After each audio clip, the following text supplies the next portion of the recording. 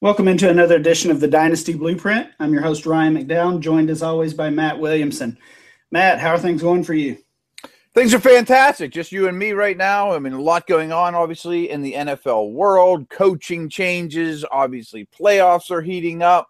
Starting to be draft time. So, yeah, there's a lot to keep an eye on, especially from a dynasty perspective. Yeah, this is definitely a fun time of year. The next few months will be a blast for dynasty owners. I tweeted this out the other day, but I was just thinking about all the events that even take place for dynasty owners just next month. Of course, you have the NFL Combine. You have obviously the Super Bowl. Everyone looks forward to that as a wrap up to the season. But in the fantasy football world, my fantasy league rolls over their leagues to the 2017 season. It's always fun to see those actual draft picks rather than just 2017 first round or second round. My fantasy league also starts the MFL 10s, which are a huge deal and a fun way to pass the off season. And then you also have National Signing Day for the Devy and the college crowd. So lots of things going on in February to keep our attention. You and I have been doing this, about a year now. How much do you pay attention to National Signing Day and Devy stuff, as a relation to that? I really enjoy National Signing Day as a standalone event. I don't necessarily track recruiting year round, or there's only so much you can keep up with. I know the top couple names, at the key positions, I guess. But I still love the drama of National Signing Day with players changing their mind at the last minute and the crazy way they announce their decisions sometimes. So it's a fun day. I usually find myself getting sick on that day, so I have to end up staying home. So you pay pretty much attention. Well, on that one day for sure. It's fun, and yeah, if you play in Devy leagues, it's a good head start to know those players that are the big recruits. Well, I mean, as you know, I was the assistant recruiting coordinator at Pitt for 3 years. And, that day was like my Super Bowl. Because that was my number one focus. Wasn't games. It was getting these guys to sign and putting together a class. And, from a college perspective, everybody in the building puts on a suit and tie. You go in there super duper crazy early. And basically, at least back then, I don't know how they do it now. That was 13 years ago. We would huddle around a fax machine like it was a bonfire and wait for faxes to come in and be like, oh, there's one from Larry Fitzgerald. It's official. The Ohio State's not going to steal them from us. We weren't sure until the very end, until you get that fax. And we'd all high five each other. And then, coach and people would have press conferences about it. But that was always a really fun day. And once in a while, a fax wouldn't come in that you were expecting. Yeah, that had to be pretty intense, especially if that's your kind of the ultimate day that you look forward to, that your job builds up to. So, I can't imagine that. It's fun to sit back on the couch and watch it, but it's a different feeling to be involved with it, I'm sure. Yeah, it doesn't break your heart if the star quarterback decides at the last minute that I'm going to go to Florida State instead of Alabama, where us, it's like you don't have any contingency plan. Like, what's he doing? We never got the text from, Darrelle Revis. Wow, that's crazy. Well, Matt, today we are, like you mentioned, it's just the two of us. We're going to answer some listener questions. As always, we got a ton of great response and good questions that that can be a challenge and a jumping off point for some great dynasty conversation. Before we get in, I wanted to ask you one. We have a lot of really good Twitter questions from our fans, and it's a really good group now that we've assembled that listen to this podcast religiously, and we're very appreciative of that. But I have a question for you. At Williamson NFL is sending something in for at Ryan McDowell, saying, what to you as a dynasty owner is more important right now? These 3 games we still have left, AFC Championship, NFC Championship, Super Bowl, or not even to the Combine, but the circuit, the East-West Shrine Game, Senior Bowl circuit, these all-star games. Which one influences player stock or is more important to you? That's a good question. I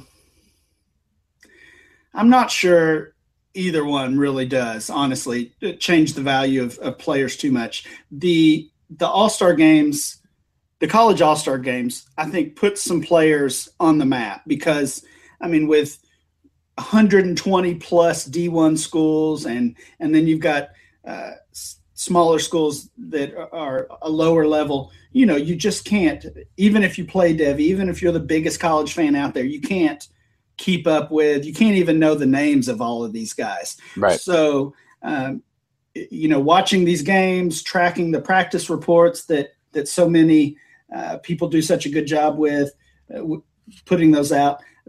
Some of these names are players that I'd never heard of. There's this tight end, Michael Roberts from one of the MAC schools, Toledo, maybe. I can't even remember. He's not a guy I was really familiar with, but he's, evidently been blowing up Shrine Game practices this week. So, that's a name that I wasn't aware of, but now I am. And, now I can look back and try to find some information about him. I don't know if there's any clips out there, but, you just dig as much as you can to learn about these guys. As far as the playoffs, if I have a choice, I'm watching the playoffs just from, just as a football fan. But I don't think we're going to see much, barring, knock on wood, barring a major injury that's going to change player value much at this point.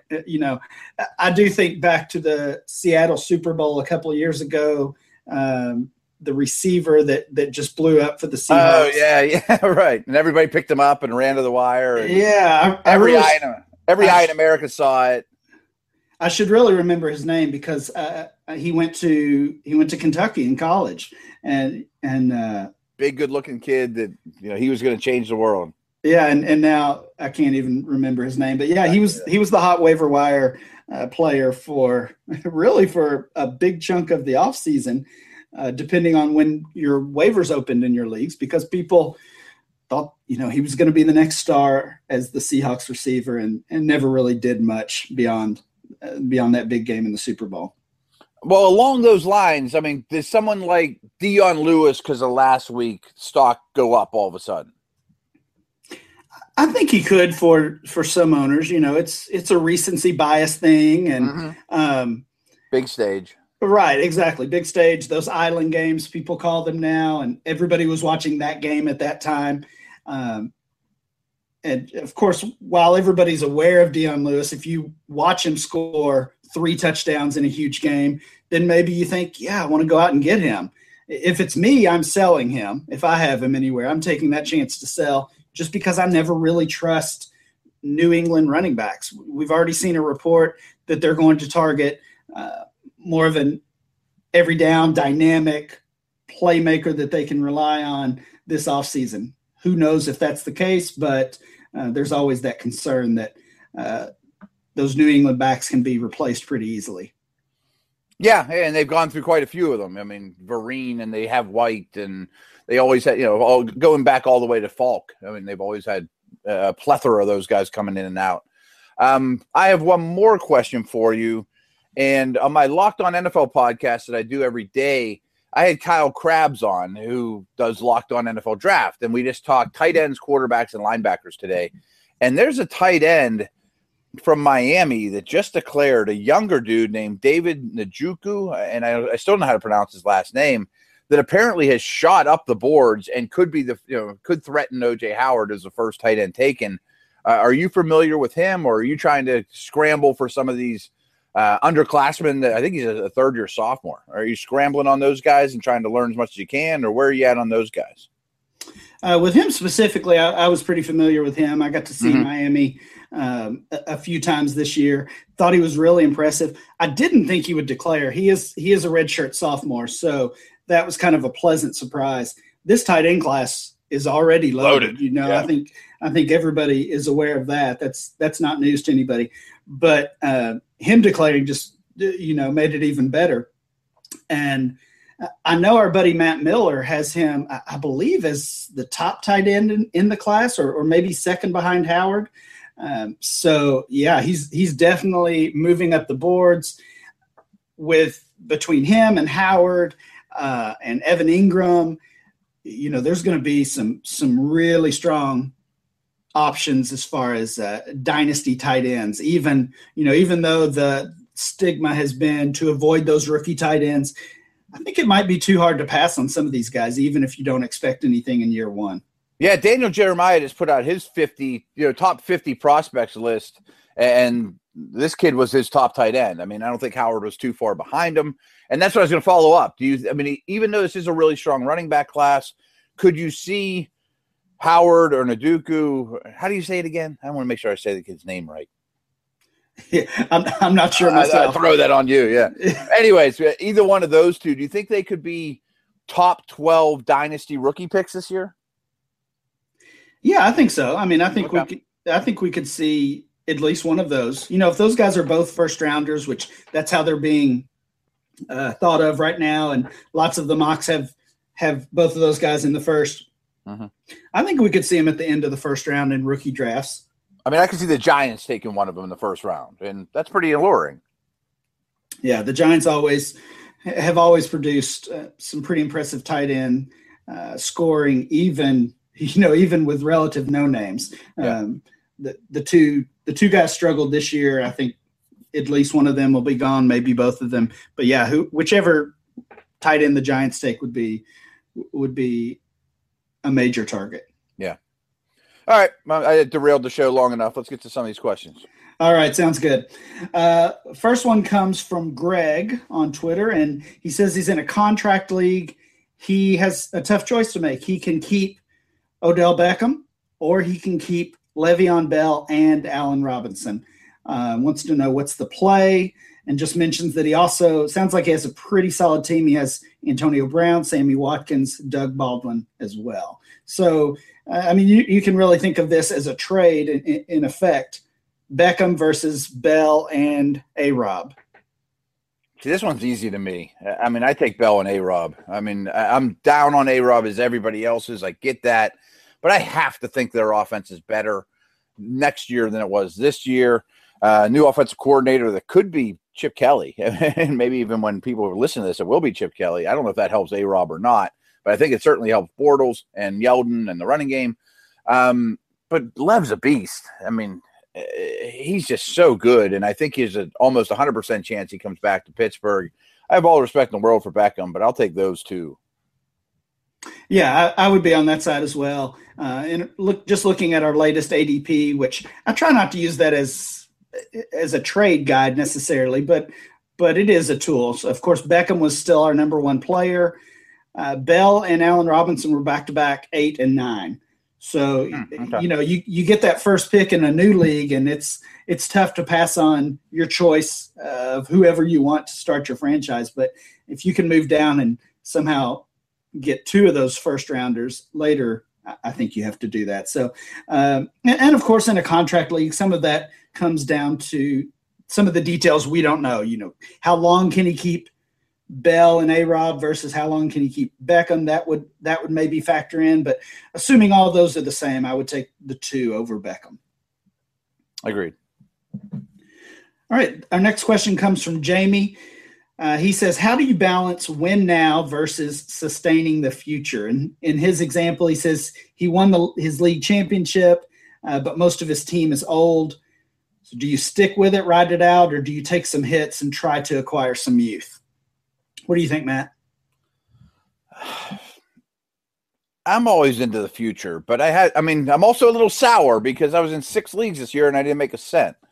So, and I look at my teams like maybe I'm too young and I'm willing to adapt maybe, but I want to build that powerhouse. I still believe in the let's just get as many young receivers as I possibly can. And I want to turn into the 70 Steelers or the 60 Packers and win year after year. And if that takes me a couple of years to do it, I'm still on board. But and you can still, I still think there's an art, and you're really good at this too, is pick up Phillip Rivers or Jason Witten for a 3rd-round pick and plug him in as your starter to try to ride that fence. Yeah, we're right on the same page there. I'm loading up on as much youth as I can, as many draft picks, because I think those have just outrageous capital. Once it comes draft time, especially a year like this, next year already looks like it's going to be a similar story with a strong 2018 class. You can almost name your price for those picks. So, grabbing guys, grabbing those veterans who are relatively cheap, who can serve as short-term starters, I think that's the way to do it. Now, in Jamie's situation, if you've got a team built around older veterans, if you have Drew Brees and Jordy Nelson and just older players throughout your lineup, it becomes tough. But if he won the championship this year, I think by default he's a strong contender next year at the very least. So I would stick it out. Try to grab some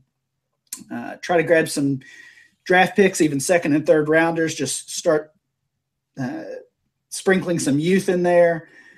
Play the waiver wire, and just try to get that good balance. But certainly don't give up on a championship team. But you also have to be smart and don't, boom, all of a sudden everybody on my team's worth nothing and I have no draft picks and I'm going to be, the Browns for the next 5 years. Exactly. The thing is, when we hit this off-season point, those guys, like I mentioned, Jordy, even he had a tremendous year. He's losing value day by day just because he's over 30 years old. So the offseason is not the time to sell the Nelsons and the Brees and, even Rivers and Eli dropping down to those tiers. It's the time to buy those guys. Yep. Wait till the regular season starts. If you start 0-3, ship Brees off for a second, sell Jordy for a late first, make those moves then that you can't really make now because for the most part, nobody wants to buy veterans in the offseason. Our next question comes from Andrew. He's looking at 4 relatively young wide receivers and just wants our thoughts on their future outlook. We've got J.J. Nelson of Arizona, Paul Richardson, who just had a tremendous playoff run there. Bruce Ellington, of course, San Francisco, missed the entire year with an injury, and Tyrell Williams, the Chargers' breakout star. I think it starts with Tyrell Williams. I think, for sure. He's in a different group than those other guys. I like all 4 of these guys on my roster, but Williams, we're talking about first round rookie pick value. Wow, you like him that much? I think he cost a late first rounder if you want to buy him for sure. I mean, you'd rather have Williams than 112 or close. I think it's close. Yeah. Okay. At the very least. I mean, I 100% agree with you that he's far superior. I'd rather have him than the other 3 combined. Oh, easily. Yeah, right. So I don't think he belongs. And plus, he's a lot bigger than those guys. I mean, he's scored more touchdowns. He's a number 2 in a good offense. I mean, the Niner. I mean, I picked up Ellington after the season as a cheapie, as one of those scuba guys, as, Bloom and those guys say. But, I mean, who knows what the situation is going to be there. I know Richardson's impressive and Nelson's impressive and Floyd's probably going to leave and Nelson's role might grow, but Lockett comes back. I mean, I don't think any of those guys are consistent touchdown producers. Right. Well, in Arizona, Floyd's already gone. Of course, he's with New England now. Yeah. Fitz is hinting like he might go ahead and hang it up. John Brown has these injury issues. So J.J. Nelson looks like he could see more consistent playing time. The guy I like there, and we talked about it on our waiver wire show, is another Nelson, Jaron Brown, another Brown. Right. Of course, he missed a lot of the season with an injury as well. But he's a big guy. I could see him playing more of like the Fitz Floyd role if that opens up as it looks like it might. And he looked good whenever he had a chance. I mean, he still sees the field when everybody was healthy, and I think they like him quite a bit. Right. With Paul Richardson, we talked about the playoff run, made some crazy catches. Still didn't see a lot of volume, though. I mean, he wasn't getting a lot of targets in that offense, even with Lockett out. So they've already said Jimmy Graham will be back next year. Of course, Baldwin will obviously be there. Tyler Lockett sounds like he'll be ready for week 1. I just don't know if Richardson has a consistent enough role to really make him a fantasy asset. Yeah, and if I owned him right now, I might put him on my trading block. You know how you go to the check mark on a handful of guys who have on the trading block. Somebody, he might attract flies. You know, somebody might be interested in him, and I'll give you a second round pick for Paul Richardson. Deal. Yeah, I would easily take a second. I'd pair him with a third for a second if that's what it took. Yep, in a heartbeat. And somebody might bite on that. Next question comes from Bradley. He says he's in a super flex league, a rebuild, has a bunch of draft picks, 7 draft picks in the back of the first and the second round, and simply wants to know, use them or does he trade up and try to get a better pick? And also notes it's a 14-team league. That's always a hard question to answer without knowing his roster, but right. In general, when you're, he did mention it's a rebuild, which is I think the most important thing to note there. You just want as many darts as you can. And those late first and second rounders, especially in a super flex league, because now we're talking about these 4 or 5 quarterbacks who nobody really knows who's the best one. You've got the North Carolina kid, Mitch Trubisky. Mm-hmm. You've got Deshaun Watson and Brad Kaya, and nobody knows, and Deshaun Kaiser. So, the draft is going to tell us a lot about what the NFL thinks about those guys. But if if a quarterback's drafted in the first round of the NFL draft, they're going to be a first round pick in a super flex league as well.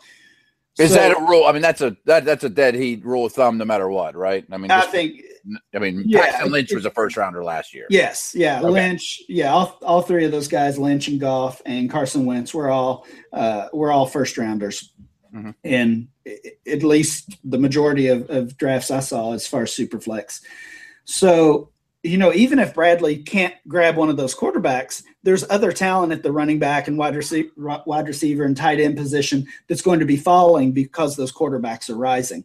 So just hang tough, keep those picks, and get as many young pieces on your roster as you can, and turn that into a contender. I 100% agree. I mean, that doesn't mean you don't listen to offers or you don't kick the tires. I mean, still be really active, shop them, try to get a deal, or when the draft is going on, if there's somebody that you're in love with that you think is going to go 2 picks ahead of your pick, then go be proactive and get them. But I mostly agree with you too, Ryan, that I would treat it like I'm the Browns, that I want to bring in 14 NFL draft picks and hope half of them hit and do it again next year and do it again next year. And eventually you get to the point where roster space gets really tough for you, and even in a 14-team league, and you can't afford to do that anymore. You can't bring in 14 new bodies to your team or, whatever it is. I mean, I'm using an NFL example to correlate it, but. Next, we hear from Jason. Jason wants to know if you've got one of these top assets. He mentions Odell Beckham, Mike Evans, Le'Veon Bell. What would it take to move one of those guys at this point? Would you do it for – who do you value the most of those? I still have Odell Beckham as my number 1 overall player. Yeah. I mean, you got to put him over Evans still, right? I do. I think, I think you can make a case for Evans after this year, but they're my top 2. He mentioned Bell. Bell would be a little bit lower for me, just the injuries and the suspensions and all that history. Mm-hmm. I put Elliott over Bell. I would value Elliott over Bell as well. Yeah. But to me, I mean, those are not the type of trades I want to make during the offseason. I don't want to trade my top guy for 3 pieces and a first-round pick. I'm going the other way. I want to trade I want to trade AJ Green, a first-round pick, and somebody else who kind of has some hype, and I want to try to get up there and get Evans or Beckham or Cooper or Zeke or David Johnson. Those types of consolidation deals are going to make your roster better. No, I 100% agree. I mean, I think as a rule of thumb, unless you're in Bradley's situation where you just need as many bodies as you can, it's better to get the best player in the deal more often than not. So if you have OBJ and you're an average dynasty team, but you've constructed it in your manner and you're young for the most part, would you give me OBJ for 1-2 and 1-3? The 2 and the 3? Yeah. So, I mean, if we're talking like Fournette and Corey Davis potentially, I think it's or Beckham. Cook or Yeah, I think it's Beckham by a pretty wide margin. Okay. In general, unless kind of the situation you mentioned where you just have an awful team, you have really just one asset. Other than that situation, if I'm moving one of those top guys, I'm not moving him unless I get another one of the top guys. You know, whoever that tier is for you. For me, it would probably be the guys we've already talked about: Beckham, Evans, Cooper, Elliott. You know, if you want to put Johnson and Bell in there, that's fine. If you still have Brown and Julio in there, that's fine.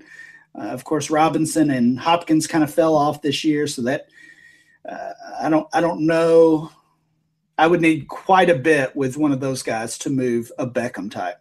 Yeah, I mean, in Hyperactive 2, you know, you commissioned that league. I took over a team, I guess it was about a year ago, and I got it's a bad team. I mean, it's a total rebuild, and we had a 3-team expansion draft, and I had the first pick, and I got Beckham. And I've basically been shopping him for a year, not as actively lately, but I wanted 4 first-rounders for him, you know, more or less. I mean, they're not 9, 10, 11, 12. You know, you give me 4 first-rounders is the deal. If you give me 3 good ones, I probably would do it because I need as many, you know, shots at the dartboard as I could get. But 2 early ones, I don't think gets it done. He's just so consistent, and he might do it for 8, 10 more years. If I offered you Michael Thomas in 1-2, do you say yes? I still say no. Wow. Okay. Yeah, I think Thomas is probably, you know, Thomas is going in the top 15, 20 of these mocks. And so, you know, that's still a big climb up to number 1. The 1, yeah. But you'd trade Bell for that. Yeah. I mean, a year from now, Connor Cook or Fournette might be worth more than Bell. Maybe. Right. Next, we have a couple of questions about Melvin Gordon. First, from Chris, comparing the value between the 1.02 pick. So, again, we're probably talking about Leonard Fournette or Dalvin Cook versus Gordon. So, you know, that really comes down to just how you rank those running backs. I know most people have not included the rookies into their dynasty rankings yet. That will be happening very soon, I would say. But 1.02 versus Gordon, how are you coming down on that one, Matt?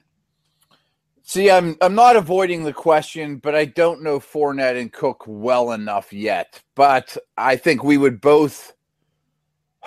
I mean, okay, if you're the Raiders in the real world, I bet you would value Fournette or Cook more than Gordon, right?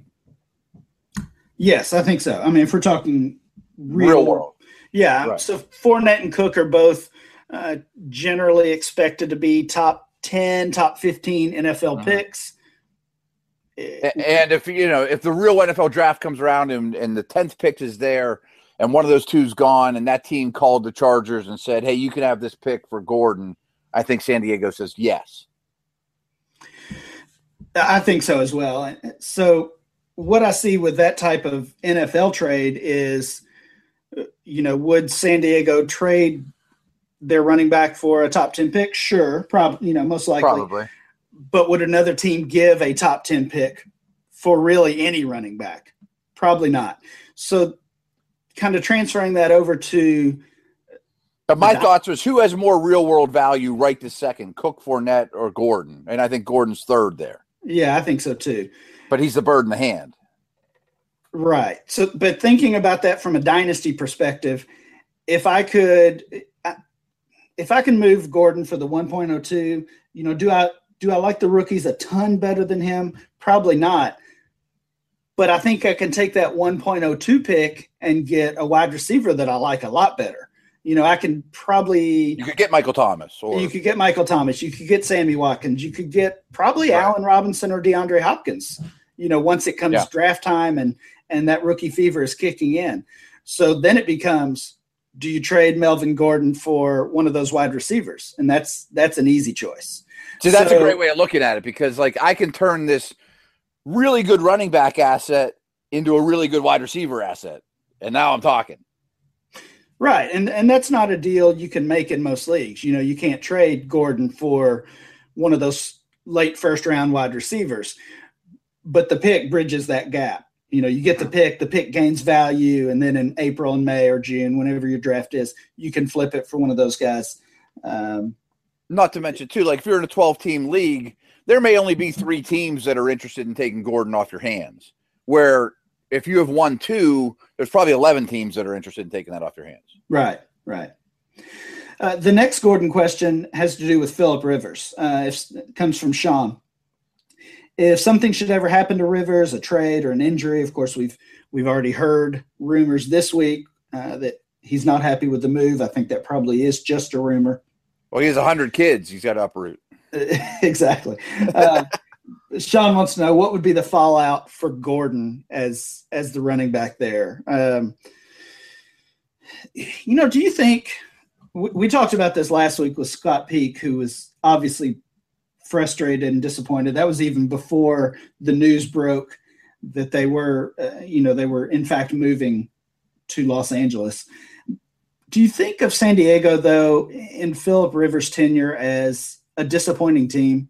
You know, people call him a Hall of Famer, and he's got crazy numbers. He's in the top 10 of almost every passing stat category there is. But they've just never really made any noise in the playoffs. He's played with Tomlinson. He's played with Gates. He's played with, some talented players and just never gotten it done. See, I'm a Rivers apologist. I mean, going into this past offseason, I said on the air on many different forums that I thought Roethlisberger and Rivers were 2 of the most underrated players of this generation. And I still believe that's true with Rivers. But it's not like the cupboard's been totally bare either. I mean, he played with Tomlinson and Vincent Jackson and Antonio Gates. But I also feel like he's kind of Patrick Ewing when Michael Jordan was in his prime. I mean, either Ben or Brady's going to go to the Super Bowl this year. And that means 14 out of the last 16 years, either Brady, Ben, or Manning has represented the AFC in the Super Bowl. So if he's a B+ and those guys are A+ to A-, I don't know that that's his fault or that he's incapable of winning the big one. I think he's still a borderline Hall of Famer. But, I mean, Schottenheimer was 12-4 and they fired him. I'm more disappointed in the organization as a whole. You know, they don't sign Bosa right away and they lose those first couple games. I think the organization is disappointing, and this move sort of affirms that. Yeah, that's kind of what we heard from Scott last week as well. And that's a good point, just as far as his competition in the AFC. The conversation I was having with a friend was, Eli versus Rivers. Eli, of course, has won the 2 Super Bowls, and this guy was making the case that Eli's just had a much more successful career. See, I don't agree with that at all. Even without the Super Bowl. So that's a good point. You know, if Rivers, if those 2 swapped places, then, maybe Rivers would have a Super Bowl ring now. And just watching him on tape, I would much rather have Rivers. Our next question comes from Jason. He's asking about Josh Dotson. Just what is his value moving forward, and what's his value look like in 2017 rookie picks? Are you still a Josh Dotson believer? Yes. I think Cousins comes back. I like the offense. I like the coaching staff in terms of constructing offense. Either or both of Garcon and Jackson are not going to return. Jordan Reed's role, I think, could be reduced. Yeah, I like Dotson. I mean, especially after talking to Scott, and Scott basically said, there's no reason to think that he won't be the same guy. I don't know why his value would be down. Yeah, well, his value, ADP-wise, his value is hanging tough. He's still a top 50 overall player, even playing very little this season. As far as 2017 rookie picks, I think it's certainly still cost a first-rounder to get him. So I think if you're buying, a late first-rounder is probably your best case. I'm not buying. I'm not a huge Dotson fan, never have been. But – yeah, I mean, if you're a believer and you can get him for a late first, I think that's nice value considering he was a top 2 or 3 pick last year. Mm-hmm. I don't own him anywhere. I mean, I didn't love him coming out, but I don't look at him and say, boy, he's a diminished asset than he was then. So what do you think with Sean McVay heading to the Rams? The rumors that are starting to come out are that Cousins will somehow follow him, either through free agency or, just somehow will find his way to Los Angeles. What do you think of that? And would that change anything as far as Dotson and Reed and the Redskins? I just don't know how ownership and management lets that happen. I mean, Gruden's still there. I mean, I'm sure that the Rams would love to have him. Are they going to offer him Goff for Cousins? I just don't. You need to spell something out to me of how that actually happens. I don't understand how that deal goes down. Yeah, I don't either. That's the fun part of the off season is trying to connect some dots, and usually those don't actually get connected. No, right. I mean, it sounds wonderful, but how's that going to work? All right, Fife wants to know who are some rookies that are not really getting talked about much, but have a good shot of moving up after the combine. That's more up your alley. I was going to say, have you started any rookie stuff yet? Yeah, I have, but more from a NFL as opposed to fantasy landscape. Like I said, I do this Locked On podcast, and the last 2 Wednesdays I've had a host on, but we talk linebackers as much as we do receivers. So yeah, I'm getting familiar, and I will be more this year than I have been in other years. I mean, I absolutely will be, but I can't say I can tell you, the 20th receiver that's going to get drafted that I think's a star yet. Well, I'm going to go back to ADP. Our buddy Scott Fish is running some rookie mocks over at DLF, and I'm just glancing at that. I see some players outside of the top 30 who I think, I don't know if they'll necessarily blow up the combine, but I can certainly see them rising up and gaining some value. Taywan Taylor, the wide receiver from my neck of the woods and over at Western Kentucky, he's kind of been a hot name, but still sitting outside the top 30 in the ADP. Josh Malone, Tennessee wide receiver, really started out well at UT, and then it kind of had a disappointing past couple of years. I could see him. He's the kind of guy who this Josh Dobbs is, by all accounts, a super genius, but he's not a great quarterback. Okay. They ran the ball. He ran the ball a ton himself. And I think Malone, it hurt Malone. It hurt these other wide receivers at Tennessee. So I can't wait to see him with a real NFL quarterback. And then another tight end. We've talked about tight ends a little bit. Bucky Hodges, Virginia Tech, big kid, 6'5", 240, pretty fast. There's even some reports that he could make the switch over to play wide receiver rather than tight end. But all 3 of those guys right now are outside of the top 30, and I think are all candidates to gain some value in the next couple months. There's a small school tight end, and I just want to make sure I get his name right, that I'm looking up now. The people are talking about heavy too. He's from, let me find him here. He's from one of the Florida schools, I think. And my computer's being really slow. I apologize. That's not good radio. Florida International, Junu Smith is a guy that's 6'3", like in the 230, 235 range that some people are talking about.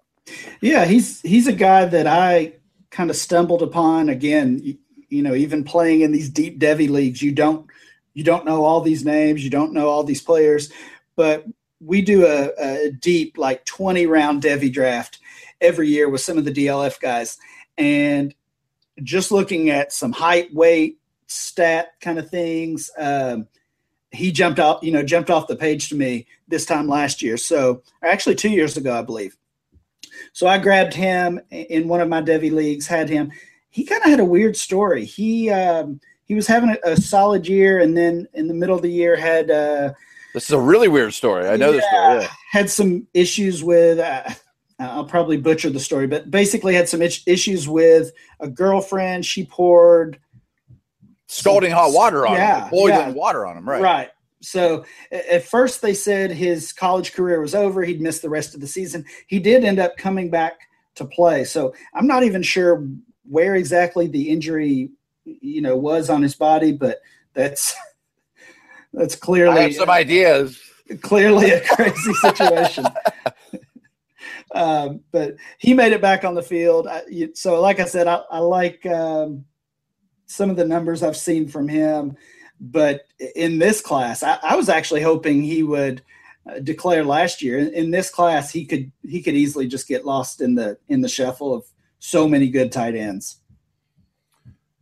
I know this isn't what they asked, but how about last year? Do you have any hope for a guy like Tyler Higbee? He's been somebody I've been wanting to ask you about for weeks, and it just dawned on me. Because I really thought he was a good athletic player in a situation that needs guys to step up, but he didn't play very well, and the whole offense was so nasty.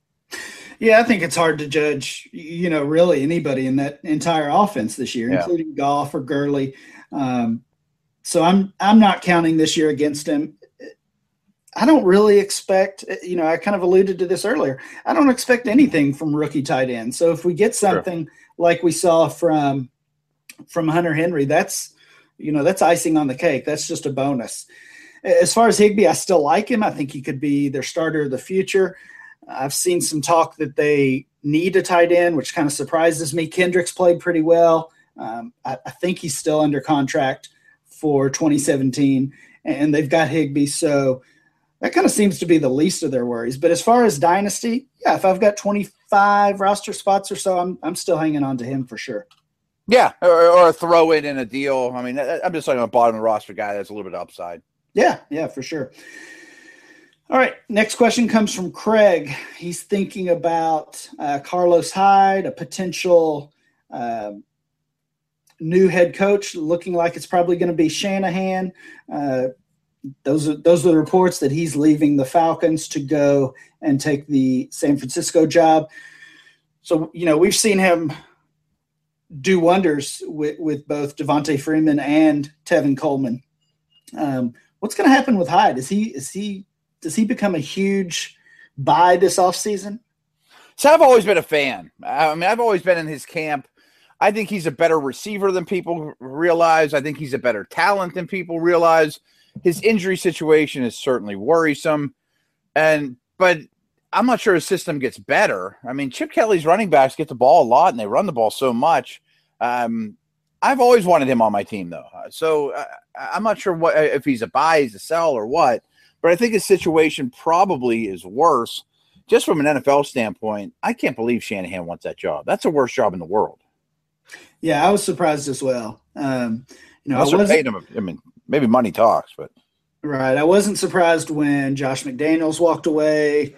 I kind of expected Shanahan to do the same thing, but it looks like he's going to take that job once their season is over. Next question comes from Nathan Powell, our buddy over at DLF. He said, I love the pros of second chance, especially when involving new owners, but what are the cons of the concept? So, Matt, are you familiar with the second chance? No, coach me up on this. Okay. So this is something I kind of came up with a few years ago. I'll do the short version. A buddy of mine said, hey, in one of my leagues, we're doing this dispersal, and the commissioner has told all the existing teams that they can join in if they want. They give up their team, and they can jump in the dispersal draft with these two new owners. What do you think? So I thought that was a terrible idea in his situation, because that was, that wasn't an existing rule that they had. That was something brand new. I kind of felt like it was maybe a little bit of a cop-out, get you off the hook if you've been a bad owner. Right. Exactly. But I love the idea in general. I love the idea if it's a new rule going into a league that everyone understands. So I made the Second Chance Dynasty League. It's similar to some of my others, except it has this second chance rule. Every offseason, only if somebody leaves, though, right? An owner has to leave in a no. It can be in any situation. So the only real so there's 12 teams, and the team, the guy with the two owners of the crappiest team could say, "I'm throwing it back in the pot." Right. If they choose, and only if it's one, obviously that doesn't matter. Exactly. So that would be the requirement. Is, of course, you have to have more than one. If we do have an owner leave, that team automatically Immediately becomes part of the Okay. second chance draft. So that's an interesting point too. Like if you have a really good team, but for some reason you're done, and therefore that really good team, all those players become available, you might get 12 guys all saying, I'm out because I want some of those assets. Or 10 guys or 5 guys. I mean, it might be a lot of people that say, if I can get in on some of his players, I'll gladly sacrifice all my team to get in on that. Right. So, a couple of the loopholes, I guess, are that you don't know who else. It's okay. That's a blind situation. Right. It's a blind deal. So you don't know who else is jumping in. Of course, if an owner has left the league, everybody knows that. That's made public. Mm-hmm. But and if that's a really good team, that would be more enticing to throw your hand in. Right. So after the first year, we didn't have anybody do the second chance. No, everybody wanted to keep their team. And then as the years have gone on, it's become more and more popular. So I think last year we had a 4 or 5 team dispersal draft. I think 2 of those were new owners. That's fun. And 2 or 3 were giving their team up and trying to make it better. So yeah, it's kind of a fun concept. It's going back to Nathan's question though. He points out some of the pros. Of course, if you have new owners, they get to make their team their own rather than just taking what was left. Mm-hmm. What are the cons of the concept? I think going back to the original situation, it can be a bit of a cop out. You can have some teams, really going for the title, trading all their young players for veterans to really go for that championship, knowing that they can throw all those players back in the end. A couple of questions, I guess, is do you throw all your draft picks into, like if you earned the 1-1, you're the worst team in the league, does that go into the pot, or do you still have that as Team Williamson? Nope, draft picks are involved too. So so all the trades you made for picks all go in. Right. If you take the second chance option, all of your assets, players, and picks are available to everyone else. Okay. And I imagine as a commissioner in the bylaws, there's a deadline. There's you better tell me by, February 1st or whatever it is. And then we'll start the draft a week later or whatever. Exactly. Okay. We actually have them, anybody who is taking that option, we just have them email kind of a third party, someone who's not in the league, just so it doesn't affect my decision or, it keeps me out of that loop and lets everybody make their own decision that way. But yeah, there's that hard deadline. And once everybody's made their decision, then it's revealed who's in the second chance draft. And then all of a sudden, like, wow, there's 5 other teams in it, and Odell's available, and then I assume as you somehow randomize who gets 1-1 then in that pick. Sure, just like in a startup, right. That's cool. Yeah, I don't like letting people off the hook. Like, man, you were a terrible owner, and now you get to start from scratch. Yeah. I think that's the clear negative to the idea. The positive is a lot of times those owners may just leave the league, but if they know they can, you may have a pretty good owner. But it's not always bad when they leave the league. Exactly. I was going to say, you may have a pretty good owner who's just fed up with this team, frustrated. But if he knows he can take that second chance option, he might do that. But like you mentioned, a lot of times, if you have a league quitter, it may just be better to let them walk away. Right. Well, I guess one other question: do you? It's hard to tell, obviously, but do you think that if I'm a pretty good team and I want to go all in, maybe I'll make more trades to try to, do you think it spurs more movement late in the fantasy season, thinking if I go all in, I can always throw my chips back and I can always, throw my hand in and try again in case I miss? Do you think people are more aggressive because of this with trades and pickups? I don't really think so. I mean, it's become a pretty typical league as far as activity and trades and things like that. And honestly, I don't get the feeling that people are really thinking about that second chance option until the off season. So I don't think that's the case, but that could be a byproduct in some leagues. But I guess one nice thing is if you're really unlucky, you're like, boy, your best guys are getting hurt left and right, and you did assemble a good team, you could say, All right, I'm going to cash in all these injured dudes and try again. Yeah, absolutely. All right, we got time for a couple more questions. Joe wants to know, what kind of running back should I be able to get for Dante Moncrief and Doug Martin? So he's packaging. Boy, those guys their stock is so low, though. Right. He's packaging. Martin might not even play again. Yeah, Martin's future is up in the air. He right. They're not gonna get much. Had a rough end of the season. He had some guaranteed money coming to him in 2017, which his suspension voided. So, I think there's a decent chance he won't be back with Tampa Bay at all. And that just leaves the question, who's going to take a chance on him? He's getting up there in age. I think he's 27 or 28. He struggled this year, even when he was healthy. Now he's got this suspension. I don't know if he's going to have, suitors lining up for him. No, and Moncrief stock's down from a year ago. I would be kicking the tires to buy Moncrief. I would be as well. So in general, though, what I like to do when I have this type of situation, if I have a couple guys I'm just set on moving, I know I want to upgrade, do a 2-for-1 type deal. I'm going to look at the guy who has the higher ADP. And of course, in this case, that's Moncrief by a wide margin. So Moncrief's ADP is... See, I'm not looking to move him at all, and I own him in a lot of leagues. I mean, I'm grumpy at him right now, but I'm not shopping him. Right. So Moncrief's ADP is 26. That actually puts him inside the top 25 overall players. So he's still carrying quite a bit of value, even though maybe that seems not steep. Yeah. Yeah, I agree. Maybe not as much as it was a year ago. So what I want to do, though, is just start at Moncrief, and I'm going up the list. And if I'm shopping specifically for a running back, I'm just looking, can Doug Martin bridge that gap? The next guy up is Melvin Gordon. So Gordon's ADP is 21. Moncrief is 26. Does Doug Martin get me up to Melvin Gordon? That's probably where I would start. Joe mentioned – I can't give you a second-round pick for Doug Martin right now. No, I agree.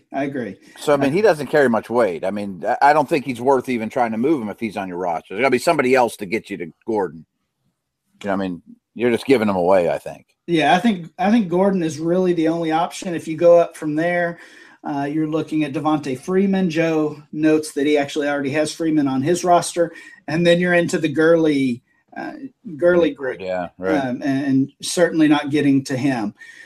So I think Gordon is the closest option. I don't think it's outrageous at all to still prefer Moncrief to Gordon straight up. So yeah, that's a coin flip, though. Yeah, so if you're making that offer and, maybe Martin carries some name value still, that's probably who I would target. Who's the running back that's going after Gordon, that's going after Moncrief? If you really need a running back, I'd rather trade Moncrief for Hyde in a second. Yeah. You know what I mean? Or something I like agree. that. So next is Jay Ajayi. Jordan Howard comes pretty soon after there. Yeah, I like those names with some sweetener if I'm going to move Moncrief, as opposed to Moncrief and some sweetener for Gordon. Yeah, I think that's a good point. All right, one more question from Eric. He says, I keep hearing people say sell high on Tyreek Hill. What is high for him? And he says he feels like he's worth more than he can get, and also notes that he's in a return yardage league, which I think is a game changer when you're talking about Tyreek Hill. Yeah, that's big. And I guess I'm not super familiar with them. How much weight does that carry? I'd probably like to read the bylaws before saying that, because he's got to be the most, sought after return guy ever, or in the league now by far. But overall, I think that those gimmicky type players get overblown. That he's not going to score 8 touchdowns every 6 games. I don't think he's going to have 14 combined touchdowns next year for an average of 60 yards. And I always think about them from an NFL standpoint too. It's like, okay, after he tweaks his ankle for the first time or takes another 400 hits, is he going to be as dynamic? And a player like that, if he loses 1% of his explosion and speed, all of a sudden he's not special anymore. Yeah, like I said though, I think the return yardage thing is a total game changer. I haven't played in one of those leagues in quite a while, so I don't know how much that vaults Hill up from a typical ranking system or scoring system. But I bet you get a lot for him though. Yeah, in that format, I'm not selling for anything less than a mid first. In a typical format, I would love to get a late first. I would sell them in a heartbeat if I could get it. Oh yeah. So I think that's selling high. I don't see really much of a reason to take a second rounder for him. I think he's obviously had his off-field issues in the past, but it seems like the NFL has moved on from that already. So. Selling high to me in general is a late first. In that format, a much earlier first, at least a mid first, maybe even more. Because I still have some faith in Macklin too. I mean, I think he's going to still be a foundation piece of that passing game. And I don't love the Alex Smith situation long term. I would gladly, I would trade him for OJ Howard right now in a non-return return yardage league. Okay, so that's that late first, early second round range. Okay. Right. All right. Well, thanks to all our listeners and everyone reaching out on Twitter. We had some great questions. I wish we could have answered them all. And as always, we will try to answer those on Twitter. So keep firing them away. And we'll be back next week with more Dynasty Blueprint.